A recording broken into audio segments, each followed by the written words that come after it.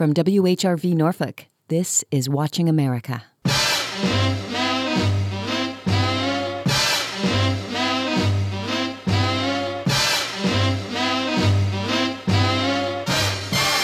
South of the border, down Mexico way.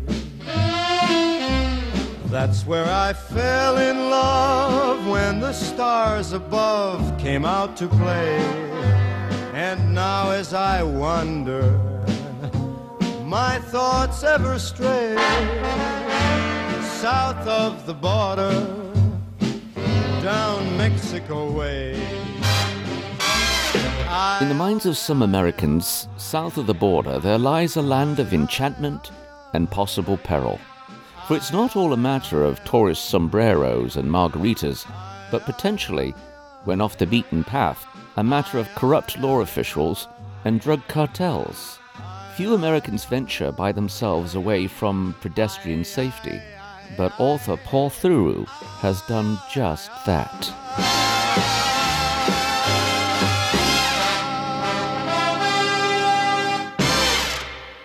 Paul Theroux is a name known to both lovers of fiction and non-fiction.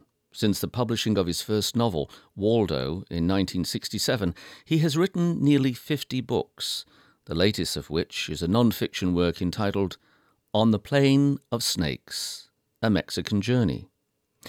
In this work, he travelled on the southern national border and was struck by the complexity of both the social and political ramifications of two huge neighbours with contrasting needs. It is my great pleasure to welcome to Watching America Mr. Paul Theroux. Welcome, sir. It's a pleasure to be here. I almost felt I should have started by saying Mulibunji.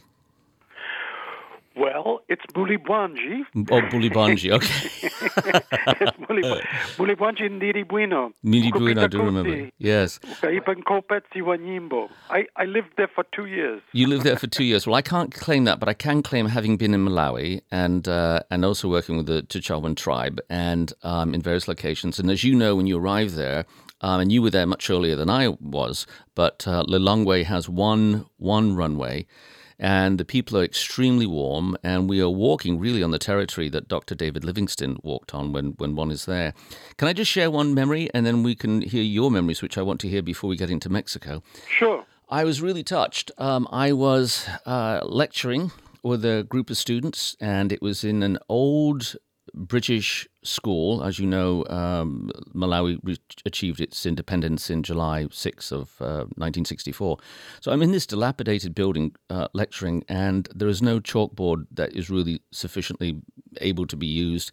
It has dust on it, however, so I improvised on the moment, and I remember sticking my index finger on my tongue, and in the dust I began to illustrate what I needed to on this makeshift board of a sort. When suddenly there was a young man who stood up, bolted, and ran out.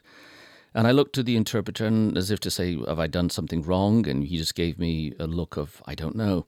About 70, perhaps 80 minutes later, this young man came back, perspiring from head to foot, and he walked up and very proudly handed me a singular small piece of chalk. I wanted to cry.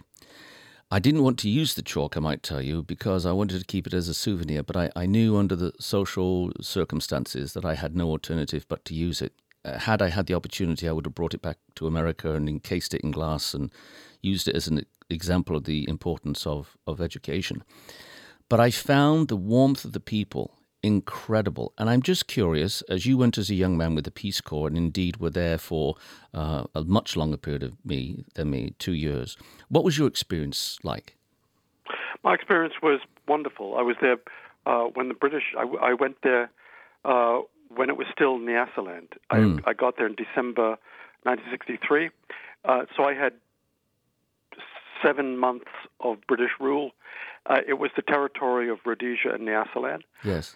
And all my students were barefoot. I was teaching in the bush in the southern region near Sochi Hill. I had learned the language because I was in the Peace Corps. We learned the language, and we spoke it pretty well. And because I was in a remote place, I spoke the language all the time. And, I mean, ultimately, I stayed in Africa for 6 years, but I think I should say that I was in Malawi when it was at its most optimistic, its happiest, It's most forward-looking in years of great promise, which then began to diminish. I mean, you talk about a piece of chalk being so important. The Malawi government has stolen, wasted, and squandered hundreds of billions of dollars of donor money. So the idea that the schools are so deprived of books, desks, and material is not reflected at all by the government, which it terribly has robbed the people. And so Malawians, who are, as you say, are the warmest, friendliest, hard-working people, can only find work or money by traveling. They're the great travelers of Central Africa. They're known in Zambia, Zimbabwe, and South Africa as hard workers and, people who will go and do whatever you want them to do. They worked in the mines in South Africa during the apartheid regime. But I lived there at a very, very optimistic period. I would say the golden age of politics and independence in Africa. I went to Uganda after that. It was also a wonderful experience, but that's no longer the case. I mean, people go there. I'm sure that if you said in your classroom, well, students, what would you like to do with your lives? They'd raise their hand and say, Dr. Campbell, I'd like to leave. I want to go to your country. I want to have where there's opportunity. Please get me out of here. That wasn't the case. When I was there, if I had said the question, they would say, I want to be a dentist, I want to be a doctor, I want to be part of the process. They have a medical school there, and all the doctors leave. They're educated, and they end up in Australia, England, United States, and so forth.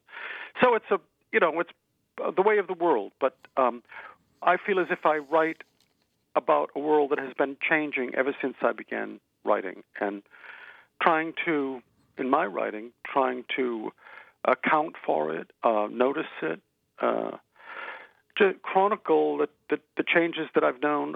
63 was how long ago? I mean, that was 56 years ago. Yes. So for well over 50 years, I've been traveling in countries that are changing. For some time, you were a stringer for Time Life, and did that begin as early as your experience in Malawi, or did that come later? That was a bit later. I lived in Malawi, as I said, from 63 to 65.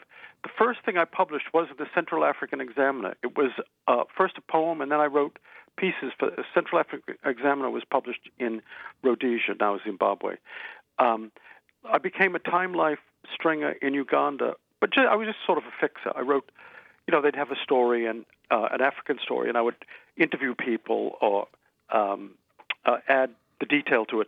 I was also, when there was trouble in the Congo, because I was in Uganda, I used to occasionally help people get flights, get a small plane into Bukavu or into the eastern Congo, places Goma and Bunia.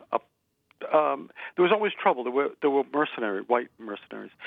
And in 65, Che Guevara was actually trying to liberate Katanga. So there was always something to write about, and no one knew that it was Che Guevara, but he was there.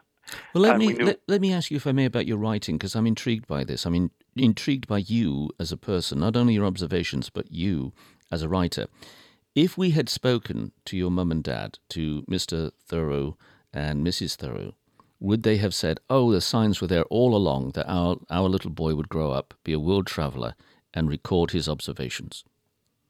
No, they would. First, if it's gone way back there, if they'd say, "So what is your son doing? What's his ambition?" They would have said, "We want him to be a doctor. He says he wants to be a medical doctor." And if you had spoken to my mother after my first book was published, she would say, "We're very ashamed of his writing. His writing is very upsetting. I wrote Paul a letter in which I said that his first novel was trash, I'd be ashamed to show it to anyone."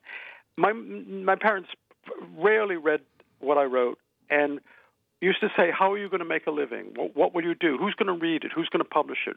What are you going to do?" They found it faintly embarrassing that I was out there publishing things, and I didn't write. I didn't become a writer to please my parents, but in fact, my parents were fairly discouraging about it. They saw real work was being a dentist, being a doctor, being a teacher, working as a short order cook in a diner. That's work. That was work. Writing isn't work. Writing is just sitting around. You know, it's like D.H. Lawrence's father said that about him. Said, "You mean you get paid for doing this? You know, what makes no sense." Paul, I'd like to ask you, just as an individual, I think of Johnny Carson. Johnny Carson never was affirmed for all of his great success by his mother at all. In fact, those who were nearest and closest to him said that was the great hurt of his life, and it haunted everything he did. I don't want to get too personal, and if you don't want to respond to this is fine. We can move on, or no, go right ahead. I think I know what's coming. I like these questions. You like these questions? Good. Sure. I like a person that likes these questions.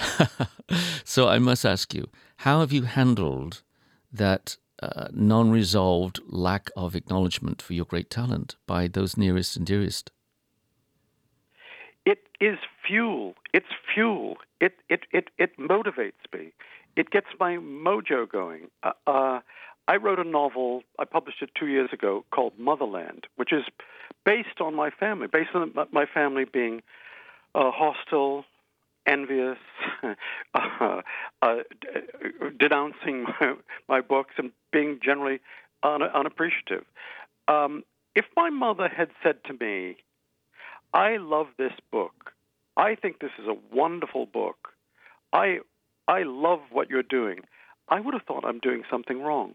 Because you write from a position of strength, usually a disturbing vision, and I felt rebellious. And I would have felt, if my mother had embraced me and accepted it, I would have thought I was doing something wrong. I really do. I would have questioned what I was doing, and I would have thought, based on the books that my mother liked, why does she like this one? When she said that, "This is my first novel, it's trash," and she said to one of my brothers, I had published a book, which later became a movie called Half Moon Street, Yes. Who Michael Caine was in it. Right. Did you know? She said, when the book came out, Half Moon Street, she said to one of my siblings, "Paul's writing porno again." So the answer is, first, they would have, to be polite, because my parents were very polite, they would have said, "Oh, we're very proud of him," but privately they weren't. And then, as far as my feeling, I think in my heart that if you want to make something of yourself, you want to really become the person you're meant to be, you leave home and you go far, far away. And you stay away. You stay away till you become the person that you're meant to be. It's called individuation by, Right. social psychologist. And I did that. I went away. First I went away to college. That's 4 years. So I was 18 when I left, or 17 or 18.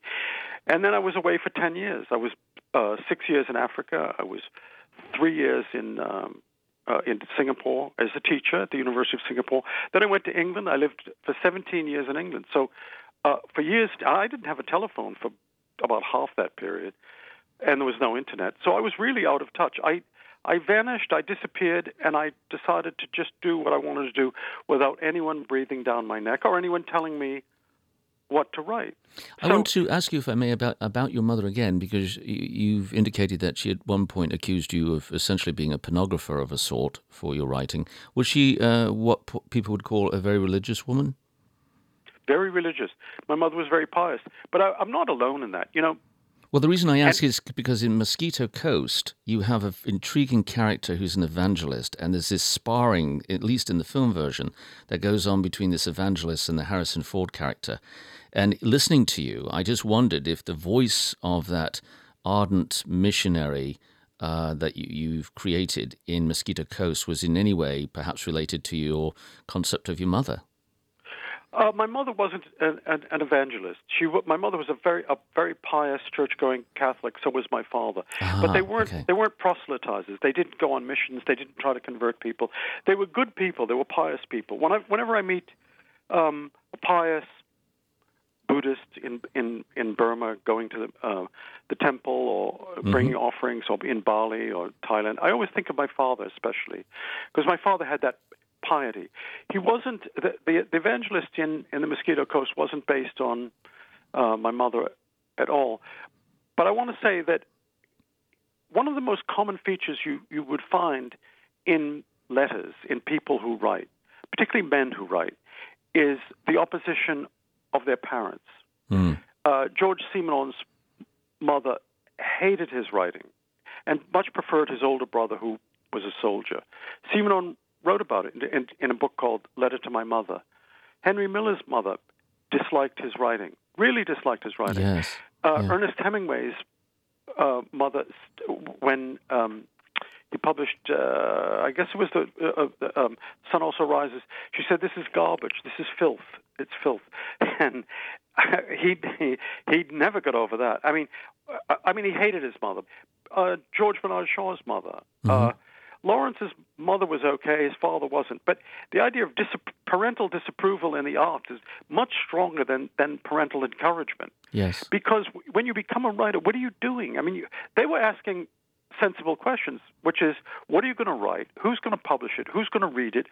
How are you going to make a living? Those are reasonable questions. From a bourgeois household, you would say, oh, you want to be a writer? Well, how will you go about that? No one in my family had ever written a book. So I was a kind of pioneer in that. I don't hold it against them. Their reactions were perfectly natural. If they were totally behind me, I would have wondered what I was doing. But I felt, I came through the 60s. I grew up. I became a man, let's say, in the 1960s. I graduated from college in 1963. They were turbulent, wonderful years of mainly of rebellion and experimentation. They'll never come again, as far as I can tell. But whenever someone tells me they're about my age, I said, well, we went through the same period. We heard the same music. We probably rebelled against the same things, the war, politics, and whatever. So all those things make you a writer. But what makes you a writer most of all is the solitude that you have to create what you're meant to create without someone holding your hand. Now and then I'm at a bookstore or a talk, and a woman comes up to you and says, "My son's very embarrassed to introduce you, but I would like you to read my son's writing." It's happened to me a number of times, and I say, "Okay, I'll look." But I also think, here's this kid's mother is advancing his career as a writer. He'll never become a writer. Leave your mother. Leave her behind. Jesus said that. Leave your parents behind. Leave your mother and father. Follow me. But he said, go away. Separate yourself from your family, and you'll find salvation, enlightenment. Well, I believe that. Absolutely. There's this degree of we all are accountable for our own independence and decisions. Let me ask you a question regarding the style of writing that you do. You came up in an era of On the Road, Jack Kerouac, and, Travels with Charlie, John Steinbeck.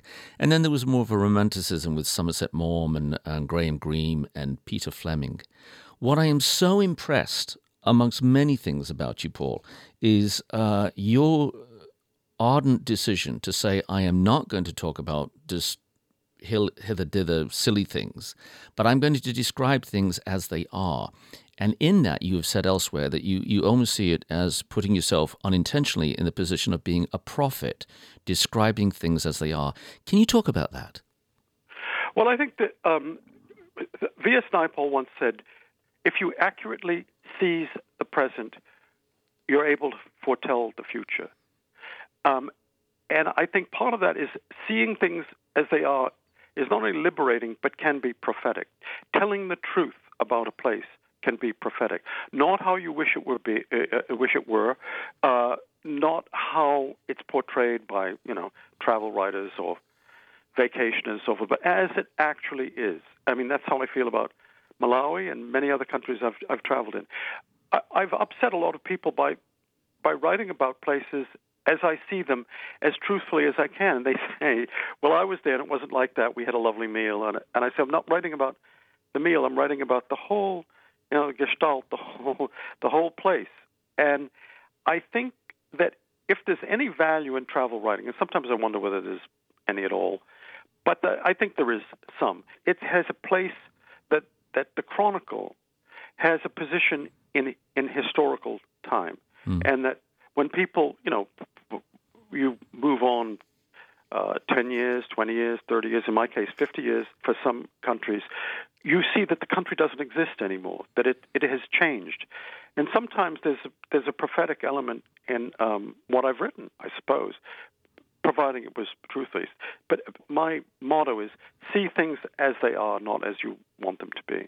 So is it fair to say, Paul, that you're more interested in the people in the kitchen than the meal that's served? Yeah, very much so. That's a good way of putting it. Not only the people in the kitchen, but the people in the kitchen where they live and what they eat and how much they're paid.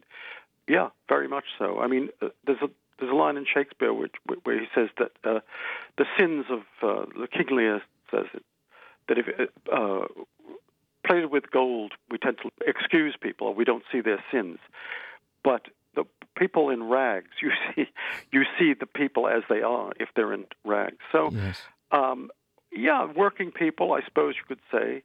I've never been a great fan of luxury hotel or luxury. I never write about it. I mean, only maybe in a mocking way, but I don't think there's much to see. I'm not an enemy of vacations, and I suppose comfort is to be desired, but there's nothing to write about. If you're on a luxury cruise, there's really not much to write about, except I had a nice time. Yes. If you're on a sinking ship, there's a lot to write about.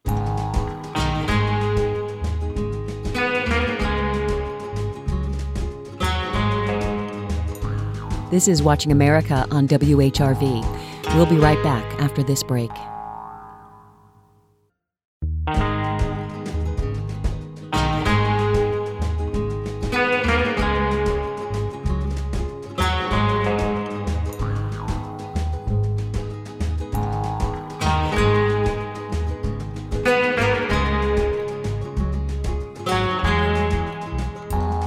This is Watching America with host Dr. Alan Campbell. If you're just joining us, you're listening to Watching America. I'm your host, Alan Campbell, and I am speaking with whom I believe to be one of the most interesting people in America, Paul Theroux. He has written nearly 50 books, his latest of which is On the Plane of Snakes, which is a chronology and observation series of events on his Mexican journey along the border of the United States and going a little bit further inwards or southern from that border, because American tourists in particular like to stay very close to that border or to go to places like Cancun, etc. I'd like to talk about Arizona and your experience in Nogales. Now, that's somewhere I was doing some relief work on both sides of the border, and I was there in the late 1990s, and I found it incredibly intriguing. By the way, are you aware, and you may or may not be, of Nogales' significance in cinema history? Well, I know they made a lot of films. At the time, in its heyday, it was the haunt of a lot of Hollywood actors, and there was a place called the Cavern where they would meet. As far as making films there, no. Viva Zapata was made in Roma, Texas, right on the border of Ciudad Alemán. This, I think, you'll find very interesting because it fascinated me, and I did not, in fairness, expect you to know it at all, because very few people know it. The film Oklahoma, you remember, with Yep. What a Beautiful Morning, etc., Shirley Jones and the whole bit. It was shot in Nogales. It was never shot in Oklahoma, much to the chagrin of Oklahomans, I might add, because they were extremely upset. They said, it's not in our home territory, it's about the establishing of our state, which understandably they were upset about. But was it shot in Nogales, Arizona, or Mexico? Nogales, Arizona. Oh, yeah. Because there's only 10 feet that separates. That's right. But what they had to do is they had to import the corn, because you remember it's supposed to be as high as an elephant's eye. So they imported the corn. But the reason they chose that is Nogales in 1954 looked like Oklahoma in 1907. And so that's why they did it. So anyway, my experience there, and I don't know if it was different for you, was at the time, and I've read your book, and it sounds as though things have changed a little bit. There was just a corrugated series of iron metal panelings going across, and periodically there was holes that people were crawling through and walking through. Later on, there was a gate spinning area that I remember, but it seemed a very effete, rather weak-looking fence at the time. What was it like when you were there? I was there a number of times. The first time I went there, the fence was made of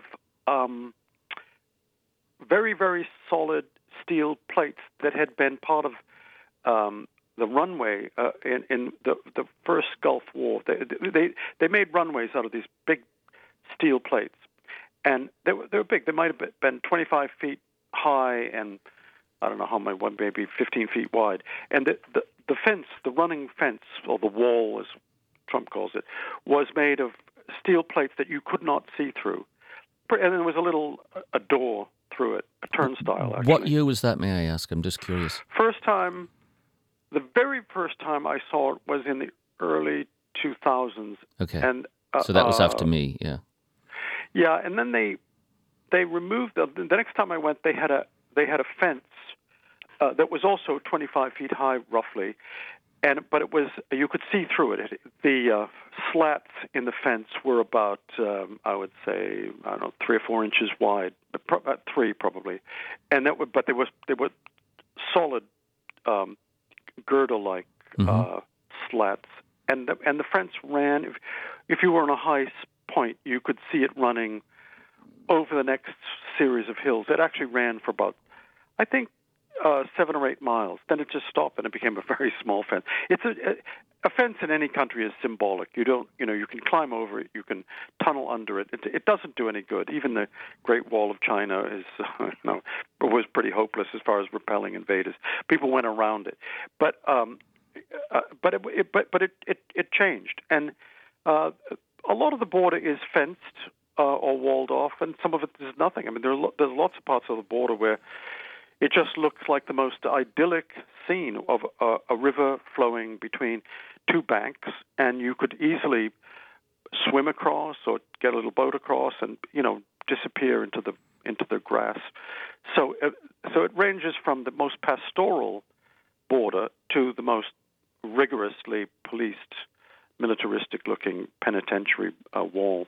I was struck by how in your book, On the Plain of Snakes, you describe the border as being, in places, almost like outside large artistic sculpture.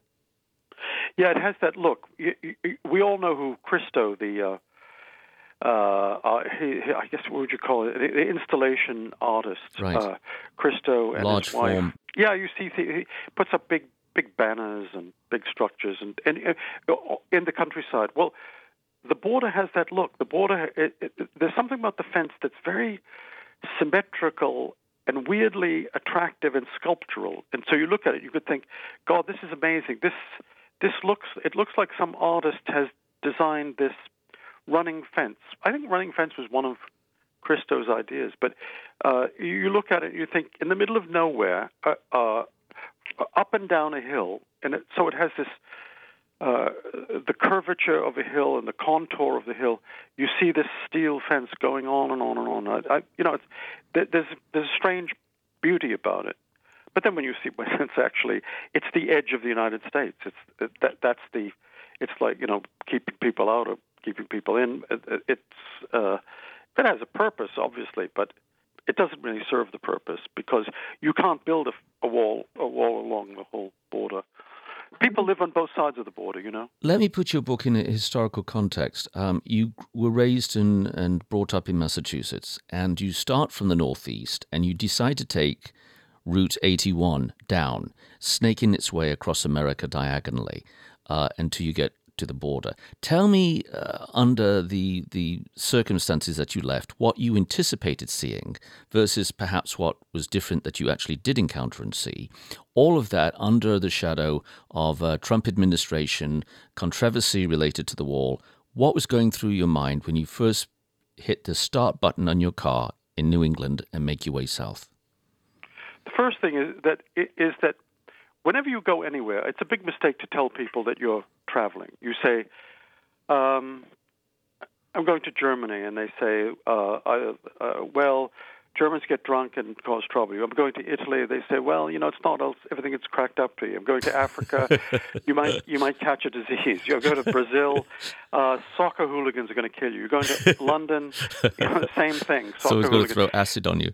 Yeah. There's always someone to discourage you. So you asked what was going on in my mind. It was to discourage the thoughts of people who were negative about the trip. I got very little encouragement, but by ignorant people, but by people who've been there. I talked to several people who had driven through Mexico, and although one of them was from Texas, a woman, she said my heart was in my mouth, but she was in a pickup truck with 2 dogs, and she took the trip, and she was encouraging. And a couple of other people crossing the border mainly said it's bureaucratic. You need insurance papers, you need a vehicle importation permit, you have to put a deposit down. So there's a lot of paperwork to do to get a car, your own car, into Mexico. You bought a used car, right? When you got down there, you chose... I bought a car for the purpose, because I thought if someone steals the car, which is always a possibility, or I crash the car, it can't be the nice car that I have at home in Massachusetts. So I got a car, not exactly a disposable car, but one that I was less attached to. But what was going through my mind was, of course, the formalities of crossing a border, which is no matter where you go, crossing a border from one country to another is problematical. You have to show your passport. You have to fill out a form.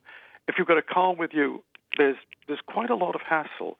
It's almost a discouragement in itself to realize that you need all these papers. But that's the challenge too. And so what was running through my mind was all of this. I want to get to the border. I want to get across the border. I just wanted to do it. And then I kept meeting people who said, I wouldn't go there if I were you. It's dangerous, and so forth. And then I would say, well, have you been there? And they'd say, well, no, but I've been to the border, and I've heard stories. So I didn't want it secondhand. I wanted first, even if it was going to be bad, especially if it's going to be bad, there's something to write about. That's the whole nature of taking a trip is you hope that something's going to happen. First, that you're going to survive, but secondly, that you're going to be challenged in some way. Your ideas are going to be challenged, and you're going to meet people and make discoveries, because discoveries are the things that carry you forward. The more you discover, the more you're enlightened, the more you're carried forward the next day to find out something else. So that's the motivation. Are you an optimist, or are you just brave? Because you've spoken elsewhere many times about having teenagers holding weapons, firearms pointed at you. Most of us in America never experienced teenagers, hopefully, pointing firearms at us with threatening glances, promising our near demise. But you've been in that circumstance many times. Did that possibly...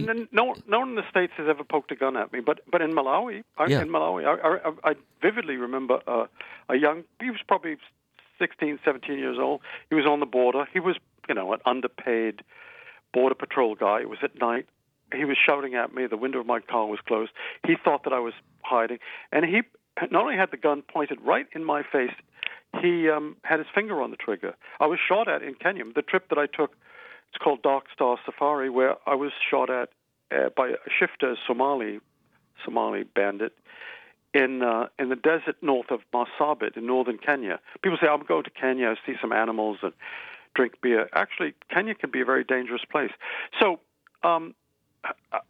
it didn't happen in Mexico. In New Guinea, I was chased by boys with rusty spears. So, but makes a good story, I guess you could say, and I survived it. But in Mexico, you said, what's my mood? Am I an optimist? I'm hopeful. I tend not to be. I'm an optimist in action, but a pessimist in thought. So I think I'll try this. And the other voice in my head is saying it might not work.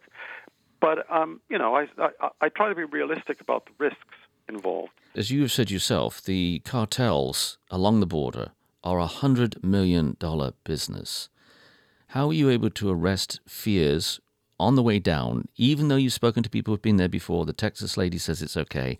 But still, even if you just go with modern fiction, television, movies and what have you, you know that you are potentially dealing with some nefarious bad people. I mean, El Chapo, who, is a quizzical character, because some Mexicans seem to have some kind of awkward pride in him. On the other hand, he's representational of great fear. How did you wrestle with that? Well, it's obviously it's a problem. And by the way, it's not 100 million; it's 100 billion. The drug business, the cartels are in $100 billion business. It's the most profitable business. It's In The Godfather, a man says, "We're bigger than U.S. Steel," talking about the mafia. Well, the cartel, the drug business and trafficking in Mexico is much bigger than the mafia or U.S. Steel. There's two problems that you have. One is that I didn't know of all the mayhem. I left, it was kind of fools rush in, because I didn't realize that going from McAllen, Texas to Reynosa, that Reynosa was in dispute in a turf war. They call it plazas, the turf, and that 2 or 3 cartels were vying for domination of the business to get drugs across, migrants across, just to have a share of the business. And they were fighting. And so when I told people in Mexico City, they said, "How did you come?" I said, "Well, I drove from Texas and crossed at Reynosa." I got a lot of points. They said, "Oh man, you did that? That's amazing. What was it like?" Well, actually, what was it like was I drove through Reynosa. There were a lot of police by the side of the road. There were roadblocks. But what I remember were butterflies. There were just butterflies all over my car, and I was driving in the sunshine thinking, I thought you were going to say there were butterflies in your stomach. I didn't have any. Okay. I thought, because I didn't know. It can be very dangerous. Yesterday or the day before, there were a number of, very serious killings in a place called Uruapan and in Veracruz. So the mayhem, the bloodshed, is as common as it's ever been. But you would also say, I often think, why does a cartel, why does a gang member want me? What will they do with me? Take my money? Well, you can have my money. Take my car? Take the car. Why would they kill me? There's no earthly reason for them to kill me except in crossfire. The people that they're looking for are migrants. They want migrants to take drugs across for them or to work for them. They use them as slave labor. So they kidnap migrants. They traffic them, the women, into prostitution over the border, and they put others on farms, and if they refuse, they kill them. Would it happen to me? Yes, there's a possibility, but you just hope that it's not going to happen. I drove around Mexico for almost 2 years, up and down the border, and from the border down into Chiapas, which is in the deep south of Mexico, and the only problem I had were with the police. The police stopping me. They see my license plate. It says Massachusetts, Spirit of America, and they say, "You're a gringo. You must have some money on you. I want some of it. And if you don't give me the money, I'm going to put your car, I'm going to impound your car." And they say, "¿Sabes lo que puedo hacerte? Do you know what I can do to you?" And I say, "Yeah, you've got the gun. What is it you want?" And then they say, $200, $300. And you can argue with them, but you'll probably lose the argument. And so you pay the money. Well, that reminds me of Malawi, for instance, where people just arbitrarily come up to you and say, some legal official or some type of policeman will say, "You've committed an infraction." And if you pursue to find out what that infraction is, you can't get a clear answer, but you've committed an infraction. So you know what that means. Yeah. When traveling down there, there are 2 things I'm hearing from you. One is ignorance is bliss, so to speak. That you were not hampered by overwhelming dread or fear. Your sense of adventure is clearly part of a cardinal aspect to your personality, which is great. At the same time, you're not unaware of potential danger because you've as you've attested to, lived through it before.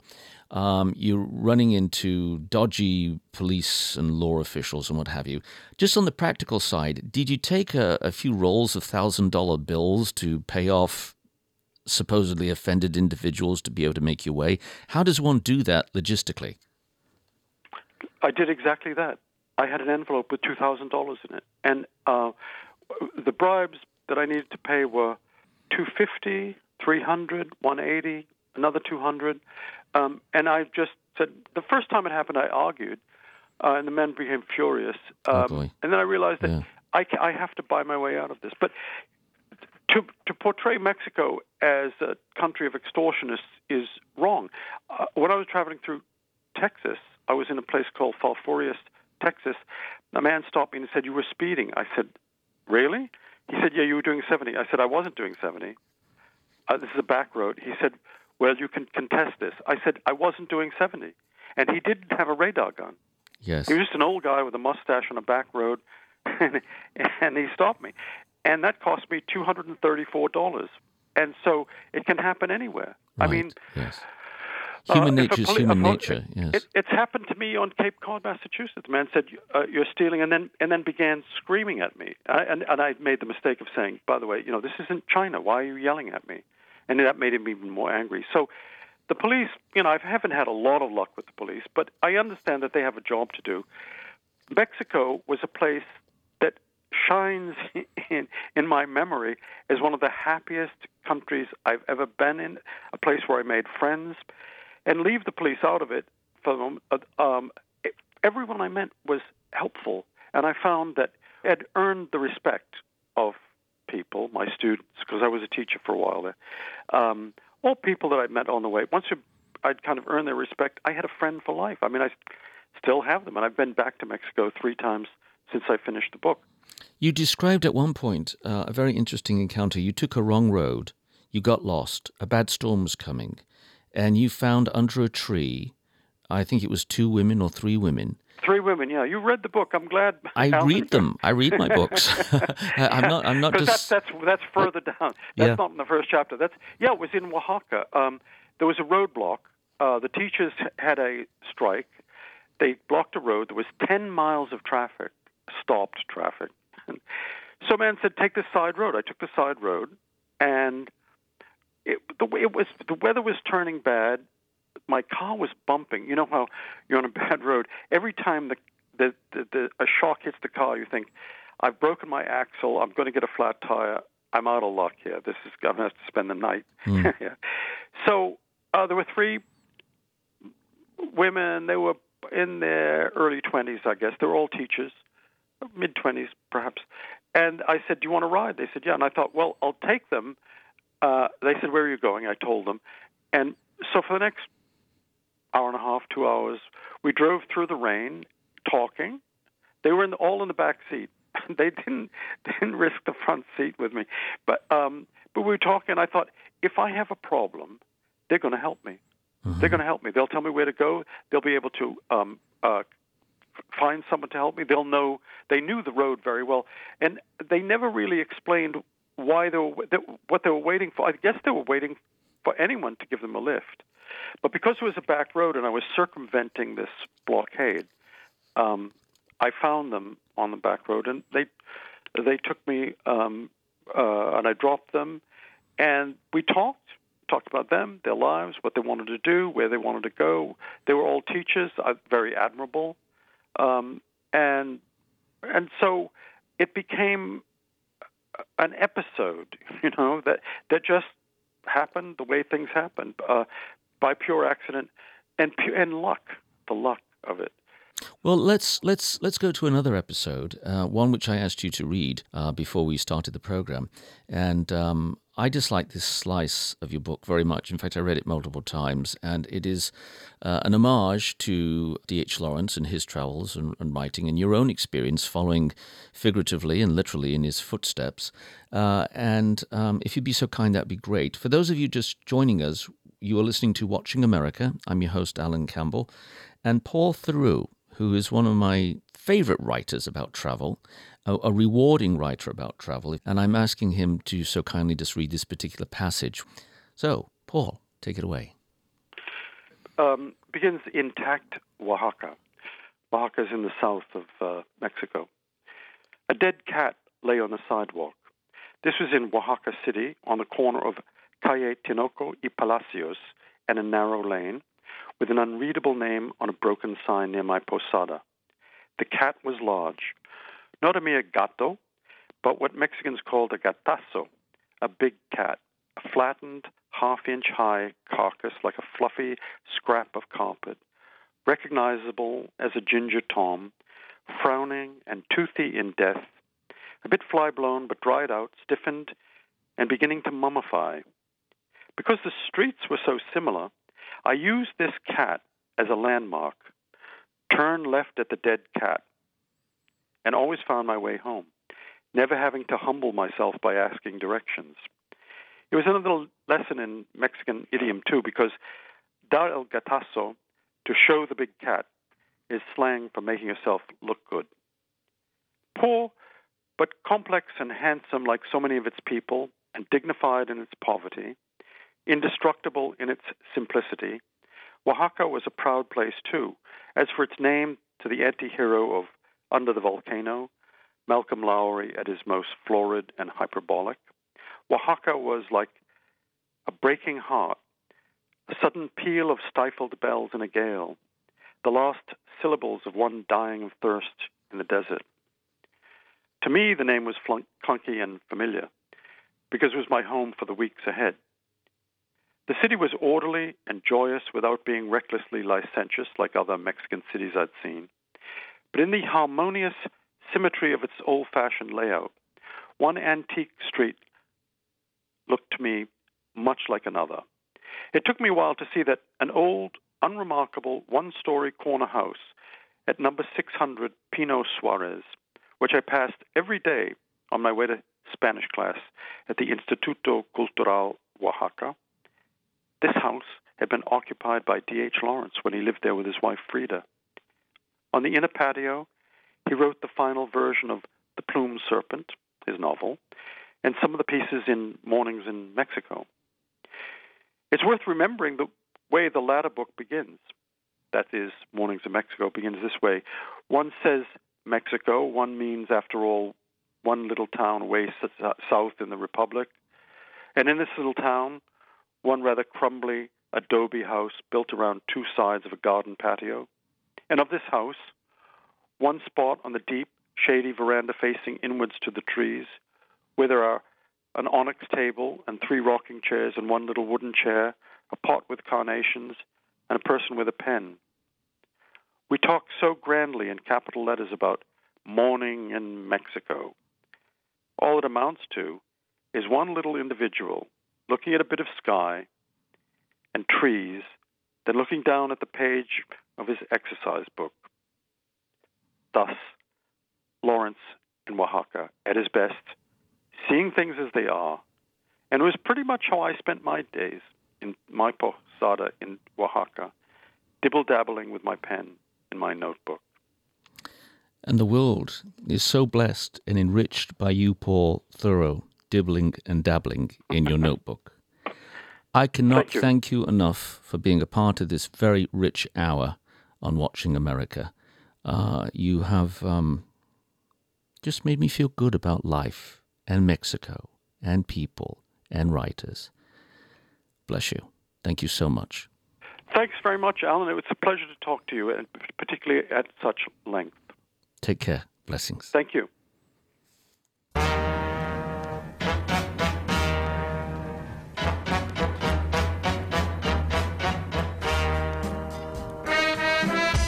You've been listening to Watching America. Our theme music is provided by Laserlight. Our recording engineer is Todd Washburn, and our producer is Paul Bebo. Our senior producer is Gina Gamboni. Executive producer Chuck Dowd. Our chief of content is Heather Mazzoni, and our CEO Bert Schmidt. I'm Watching America's creator and host, Dr. Alan Campbell. I want to thank you for making this program possible by your kind and generous contributions. Previous editions of Watching America are always available. Simply go to your search engine and type NPR space Watching America, and you will find our prior shows. Watching America can also be found by verbal command on many devices. The show is also offered on a series of services, from Apple Podcasts to Spotify, amongst others. Thank you for being a part of our continued growth. Until next time, take care and blessings. Watching America is a production of WHRV Public Media in Norfolk, Virginia.